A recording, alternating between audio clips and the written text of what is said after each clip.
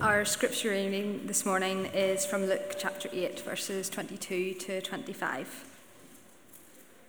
One day he got into a boat with his disciples, and he said to them, "Let us go across to the other side of the lake."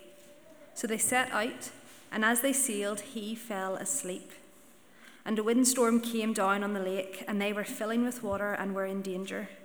And they went and woke him, saying, "Master, Master, we are perishing." And he awoke and rebuked the wind and the raging waves, and they ceased, and there was a calm. And he said to them, "Where is your faith?" And they were afraid, and they marveled, saying to one another, "Who then is this, that he commands even winds and water, and they obey him?" This is the word of the Lord.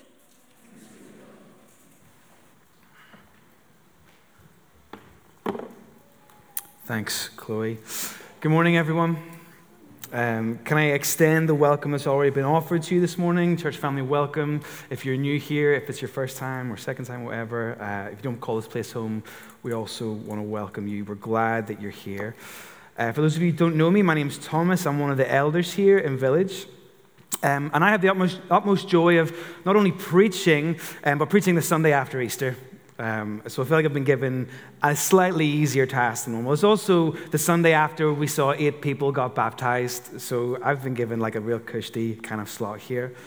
I also have the delight of bringing us back into a sermon series that we've not been in for a while.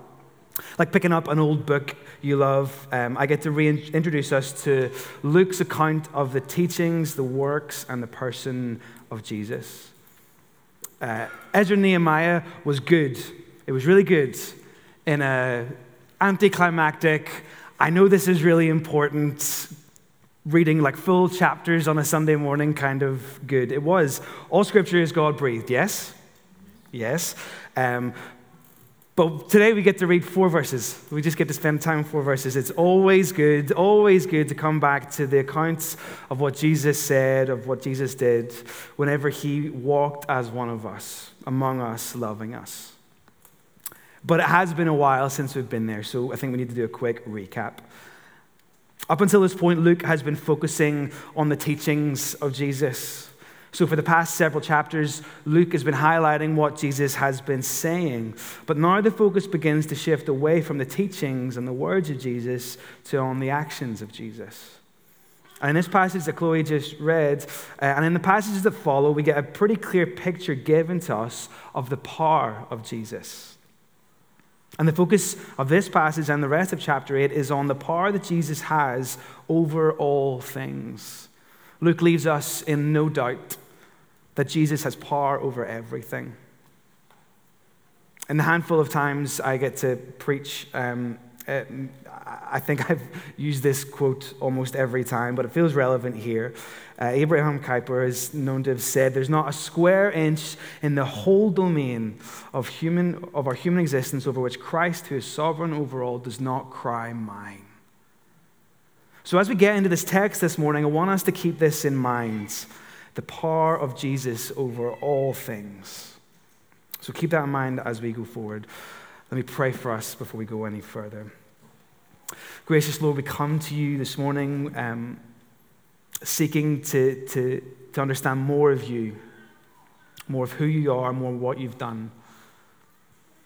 So Holy Spirit, would you open our hearts and prepare us for your word to permeate our lives. Help us to apply this word as well, Lord. In Jesus' name, amen.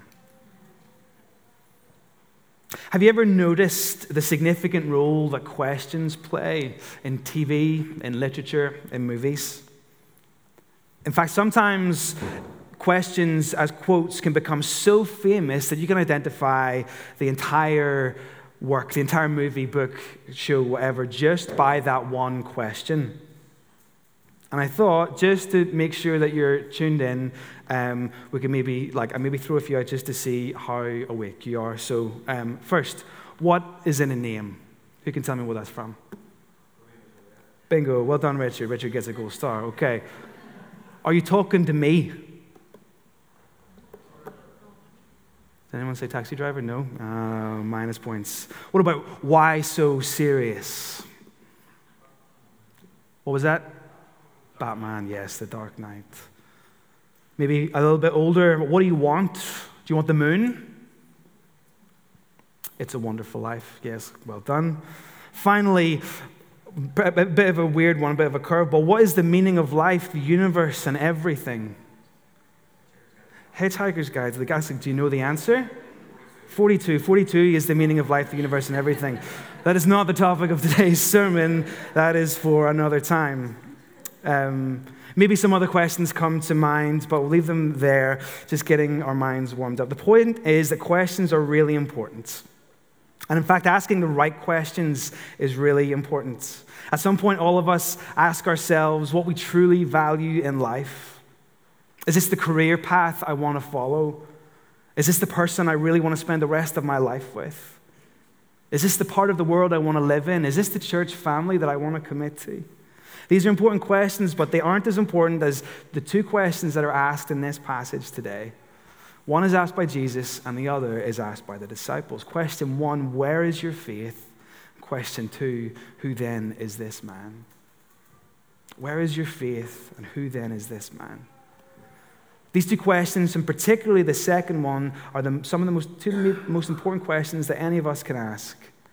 You see, what we think about Jesus matters a lot. A.W. Tozer said, what you think about God is the most important thing about you. And if that's true, then we have to ask the right questions. When we look at this passage and we wrestle with these questions, here's what we see, that Jesus is Lord of all, so we must put our faith in him. Jesus is Lord of all, so we must put our faith in him. This is the thesis of today's sermon. If you remember nothing else, take away the simple lesson. Jesus is Lord of all, so we can and we must put our faith in him. Okay, so into the passage this morning. So Luke tells us that one day Jesus got into a boat with his disciples on the Sea of Galilee, and they're going to the other side of the lake. When Mark records this same story in his account, he tells us that this happens at the end of the day, a busy day of preaching, of being with people. And so Jesus, going to the other side of the lake, he goes to the other side of the lake to get some rest. He needs time to recover. People are tiring sometimes. I love this story for so many reasons. It's only, as we said, it's only 4 verses, but in these short verses, so much is captured within it.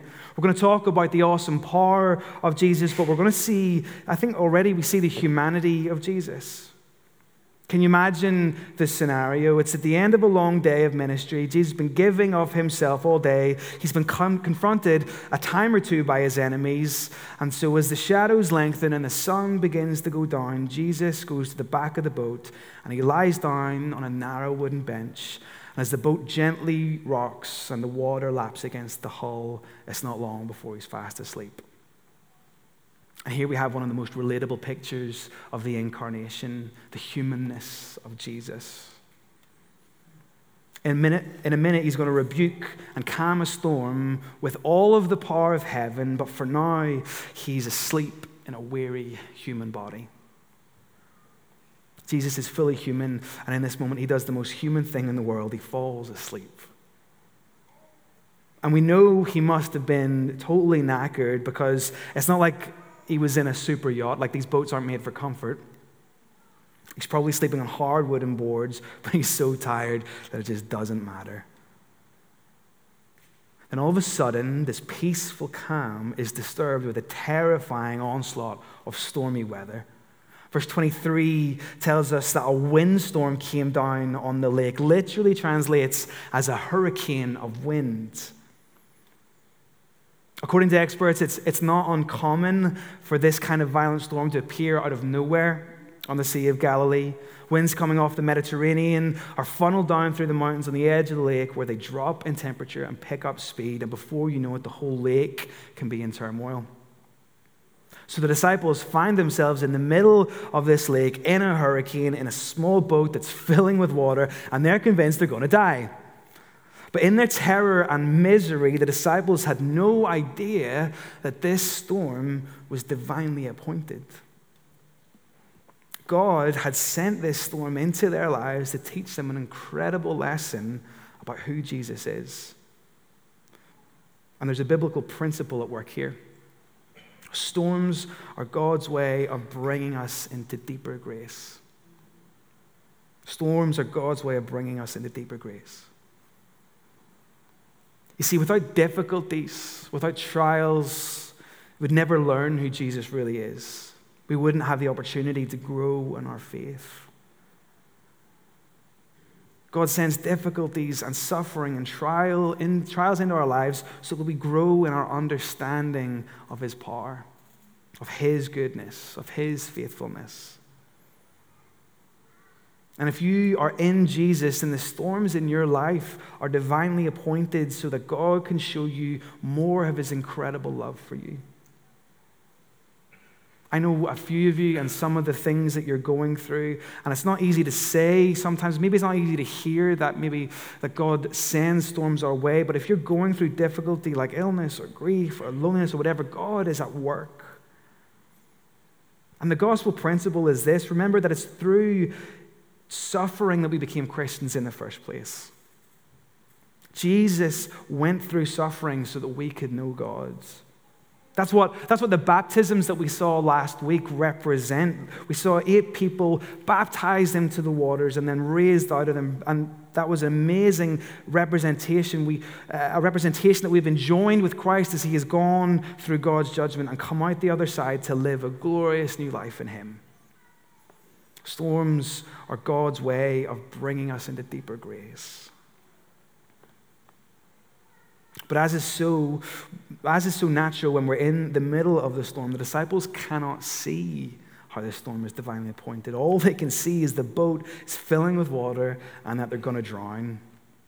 And Jesus is still asleep. For now, maybe you're thinking, how can he sleep during a storm?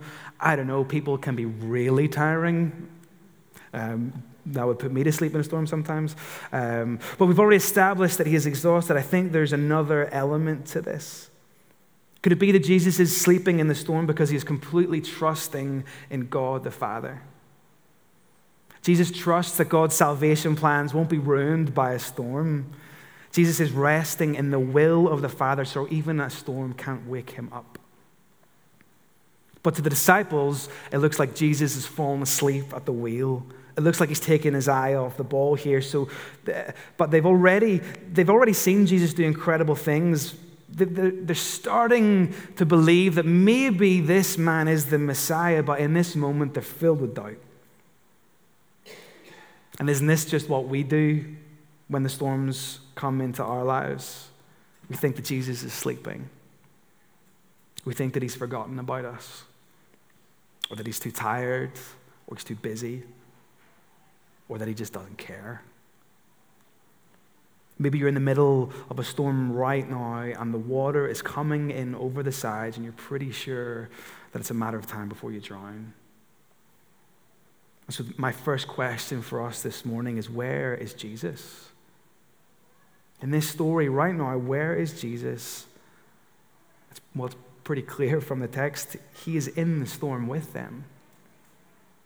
Jesus isn't offshore. He hasn't teleported to the other side of the lake. He's in the boat. He is in the same danger with them. Jesus voluntarily put himself in the boat with his disciples during the storm. By lowering himself, God the Son came to earth, took on humanity, and put himself in a boat in the middle of the storm with you. He took on flesh to join us in the boat of human existence. And even when it seems that God has forgotten about you, that he's too tired about you, or that he's too busy, all you have to do is turn around and find that Jesus is with us in the middle of the storm. When God sends storms into the lives of his children, he doesn't expect us to sail through them alone. In fact, we're never alone. The last words that Jesus gave to his followers before he ascended to heaven recounted in Matthew 28, where I am with you always to the end of the world. So in every situation, no matter how desperate it feels, you're not alone. I want you to hear this and really take it in this morning, that you are not God forsaken. God has not abandoned you. He does not abandon those he has ransomed. Jesus has not forgotten about you. Just turn around and find him right there with you in the boat in the middle of the storm. Jesus is Lord of all, so we can put our faith in him. Now, as much as this storm was necessary for the disciples to grow in their faith, so was the calm that Jesus was about to bring. The disciples were in danger, a real danger, at least from their perspective. They realize their danger, and when they do, we should do what they do. And in their moment of panic, in their moment of distress, what do? They go to Jesus. This is how anyone who comes to faith in Christ comes to faith. We heard this last week whenever Andrew shared some of his testimony before he got baptized. Andrew and every single one of you in this room who professes to be a Christian at some point recognized that you were in danger, that there was nothing you could do to save yourselves, and so you turned to Jesus. And if you're not a Christian, this is the invitation for you. But it wasn't just a one-time thing, turning to Jesus. This is something we do again and again. So as Christians, when storms come, in times of danger, we turn to Jesus for help and salvation. The boat is filling with water. The disciples think that they're going to drown, and they do what the storm didn't do. They wake Jesus up. Isn't that interesting? It wasn't the storm that woke Jesus, it was his disciples. Maybe more specifically, it was their fear. It was their unbelief. You see, even though Jesus is with us in the boat in the middle of the storm, he is not disturbed by the waves crashing over the top. Jesus responds not to the danger, but to his disciples coming to him for help, for rescue. And what does he do? He removes the danger and he replaces it with calm. Look at verse 24. It tells us that he awoke and rebuked the wind and raging waves, and they ceased. And there was a calm. In Mark's account, we're told that Jesus literally tells the storm to be quiet. I feel like if the writers of Scripture were from Northern Ireland, the word would be wisht. And if you ever get told that by your parents whenever you're younger, wisht, just one word to be quiet. And when Jesus does rebuke the storm, the thing is, he's not scolding. He's not telling it off in the way that we might think of rebuking. He's simply, by the power of his word, putting it in its place. The same language is actually used in chapter 4 when Jesus rebukes an unclean spirit and rebukes the fever in Peter's mother-in-law. And so it seems that anything natural or supernatural that is against God's image bearers is a candidate for being rebuked by Jesus. When Jesus sees threats coming against the people he loves, he responds in rebuke. You see, everything is subject to the power and authority of Jesus. Even the wind and waves have to obey him. And when Jesus tells the storm to stop, it stops. He's not performing a magical incantation. This isn't an epic battle between good and evil. This isn't like Gandalf standing, like fighting the demon and like on the bridge saying, "You shall not pass." It's just Jesus simply speaking and the storm simply obeying. The power over nature that Jesus has, he simply and calmly speaks, and nature obeys. And immediately there's calm. And this is where we get the first question that we mentioned earlier. As soon as he has calmed the storm, Jesus turns to his disciples and he asks them, "Where is your faith? Where is your faith?" Now, at first glance, this might seem a bit harsh. I mean, the danger was real, after all. The disciples weren't wrong to recognize that a dangerous storm could potentially kill them. The reality was the boat was filling with water. The disciples' problem, their mistake, was to think that Jesus wouldn't care for them. Danger is danger, but they didn't think that Jesus would see them through it. You see, we have to remember that these men had already seen his awesome power and authority at work.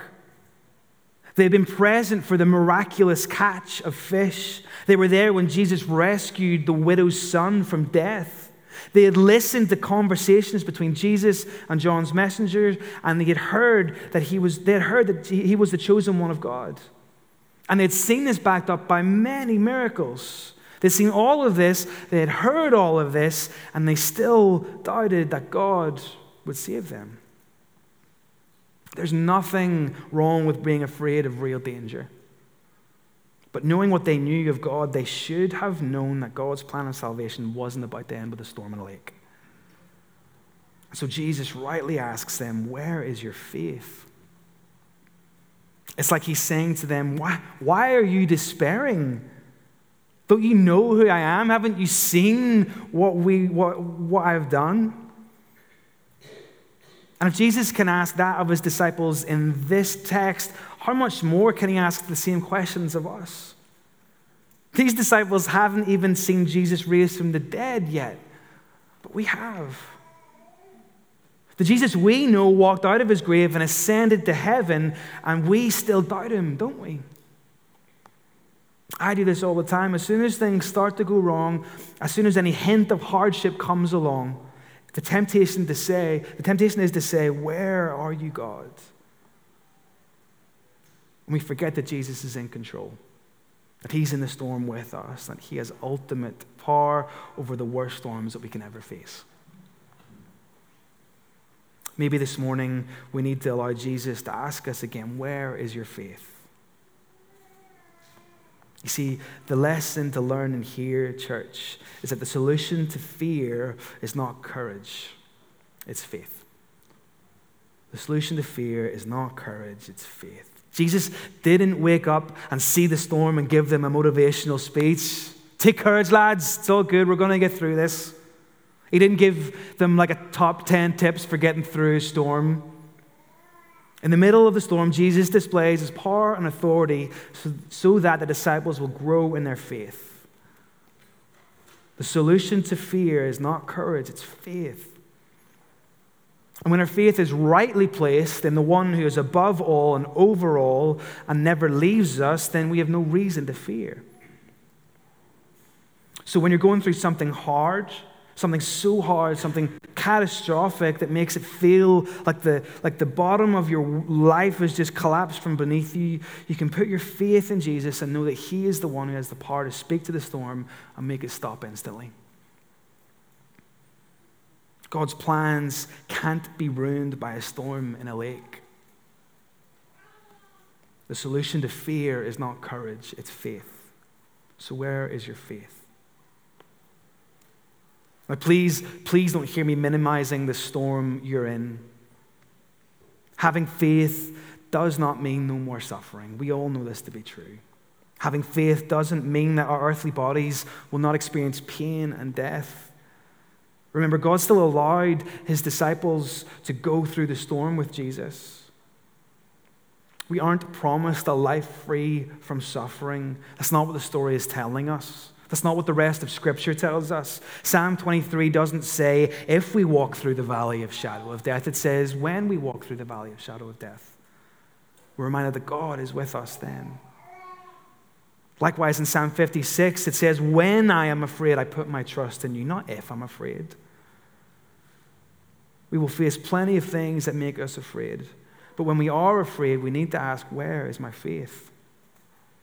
When we're afraid, we put our faith and our trust in Jesus. So the story is not telling us that we won't ever have storms in our lives, but it does demonstrate that Jesus is Lord over all natural forces in the world, that nothing happens by accident, that no force in all creation can destroy his plans for our eternal salvation or separate us from the love of God, which is in Christ Jesus our Lord. Listen to the words from Romans 8. From verse 31, I think I have this one, yeah. What then shall we say to these things? If God is for us, who can be against us? He who did not spare his own son, but gave him up for us all, how will he not also with him graciously give us all things? He goes on in verse 35, who shall separate us from the love of Christ? Shall tribulation or distress or persecution or famine or nakedness or danger or swords? He goes on to verse 37, no, in all these things we are more than conquerors through him who loved us. For I am sure that neither death, nor life, nor angels, nor rulers, nor things present, nor things to come, nor powers, nor height, nor depth, nor anything else in all creation will be able to separate us from the love of God in Christ Jesus our Lord. That's a good verse to commit to memory, by the way. Listen, if God is for us, and if you're a Christian, God is for you, fully, finally, eternally, who can be against us? He who did not spare his own son. You want to know how much God is for you? He sacrificed his own son to save you. That's the length. That's how much he is for you. So what can separate us from his love? The answer is nothing. No storm. Even when the waves are crashing over the side of the boat and it feels like you're about to drown, nothing can separate you from his love. Church, God is for you. Jesus has saved you, so ultimately no eternal harm can come to you. But we're not preaching a prosperity gospel. Life will not always be easy. In fact, you're promised that as you follow Jesus, you will have trouble. But Jesus has authority over the worst storms in your life, and he is in the storm with you, and nothing can ever ruin his plans to bring you fully and completely into his presence. So let's hear Jesus asking gently this morning, where is your faith? Put your faith in him because he is Lord over every storm.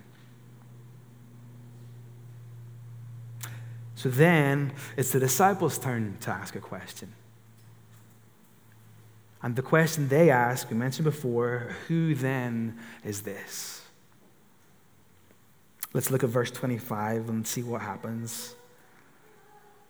And they were afraid, and they marveled, saying to one another, who then is this, that he commands even winds and water, and they obey him? I wonder what you might expect the disciples' reaction to be after what just happened.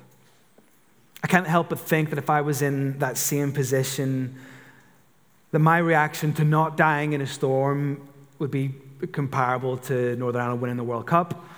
Probably a lot of singing and dancing and hugging people that I'm not dead. And I kind of thought maybe the disciples here would have a similar reaction, but that's not the case. You maybe would expect them to be thanking Jesus and rejoicing that they were saved, but the reaction was different. Instead, they were afraid, and they marveled, and they asked who Jesus is. I think suddenly they became so aware that they were in the presence of something that was much more terrifying than the violence of a storm. They were starting to look at Jesus in a way that they hadn't looked at him before. And they were saying to themselves, who is this man? What kind of person is this? This man is in a class of his own. There's no one else like this. No human being had ever spoken to the wind and made it behave, or calmed a stormy sea just by the power of his voice. And the disciples have just received their biggest lesson so far about who Jesus really is. They find themselves in the presence of the holy. They were in the presence of one who's literally not like anyone else. Jesus is other. He is different. He is higher. See, what Jesus has done is just demonstrated that he is God.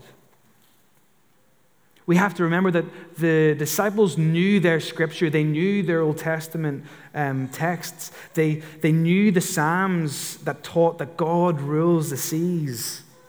Like Psalm 107. Do I have this one? Psalm 107 from verse 24. Yeah. They saw the deeds of the Lord, his wondrous works in the deep. For he commanded and raised the stormy wind, which lifted up the waves of the sea. They mounted up to heaven. They went down to the depths. Their courage melted away in their evil plight. They reeled and staggered like drunken men and were at their wits' end. Then they cried to the Lord in their trouble, and he delivered them from their distress. He made the storm be still, and the waves of the sea were hushed. There's more Psalms that speak to this. Psalm 65:7 talks about God being the one who stills the roaring of the seas. Psalm 89:9 says that God rules the raging of the sea. When its waves rise, you still them. The disciples knew these scriptures, and suddenly they realized that if God is the one that commands the seas, and if Jesus has just commanded the sea, then Jesus must be God. There's no other explanation to what's going on here. Jesus is God. With a simple word, Jesus calms the sea because he's the creator and sustainer of the universe. Later on in Scripture, in Colossians from chapter 1, he is the image of the invisible God, the firstborn of all creation, for by him all things are created in heaven and on earth, visible and invisible, whether thrones or dominions or rulers or authorities. All things are created through him and for him. And he is before all things, and in him all things hold together. This storm is held together in Jesus. Jesus existed before that storm. It was created through him. So of course he has power over it. And of course the disciples are filled with fear and wonder, because fear and wonder is the only response when standing face to face with the Creator God. Yes, the disciples were filled with holy fear and wonder, and they should have been, because Jesus is God Almighty in human flesh. The Holy One of Israel, the one from whom even the demons of hell run away in terror. In this moment, the disciples ask the right question: who is this man? This is the right question for us to ask too. This is the question we all must ask ourselves. We all must reckon within ourselves, who is Jesus? Is he just another important historic figure? Is he just a good teacher who has some interesting, compelling things to say? Or is he more than this? Is he who he says he is? Is he who Scripture says he is? There is only one who can control the wind and the waves of the sea. And we're to recognize that this man, Jesus, is Almighty God. Who can control the wind and the waves of the sea? God can. And here in Jesus, we have God as in human flesh. So what is your answer to this question?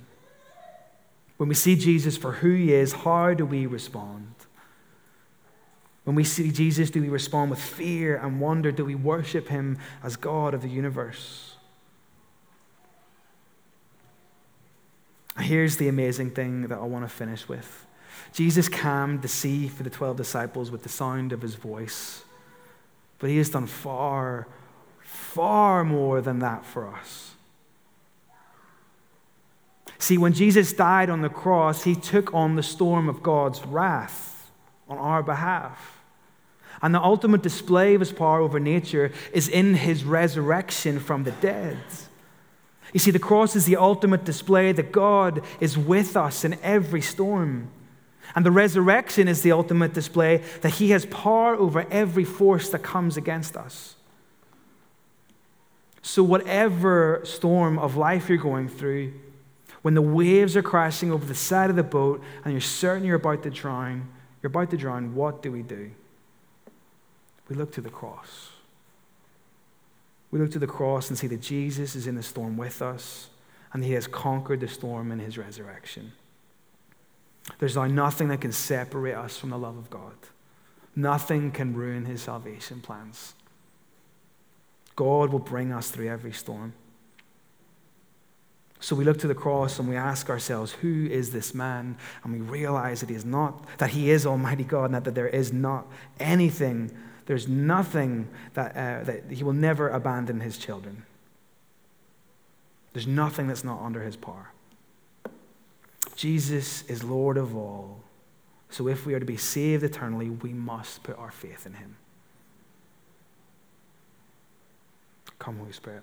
Let's pray. Would you stand as we get ready to take communion?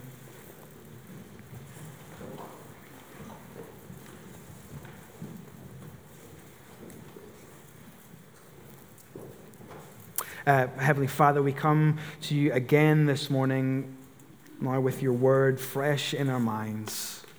Lord, we thank you for this story that shows so much of who Jesus is.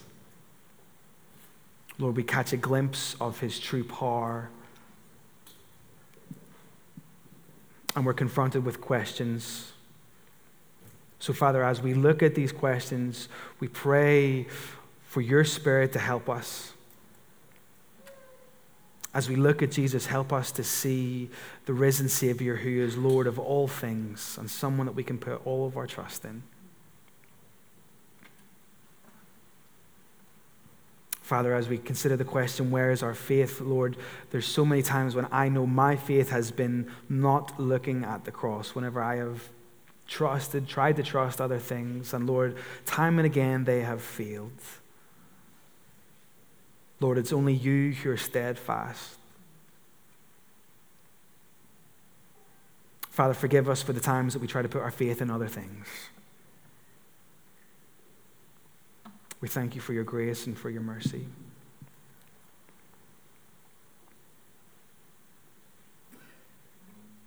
Be with us, Lord. Amen.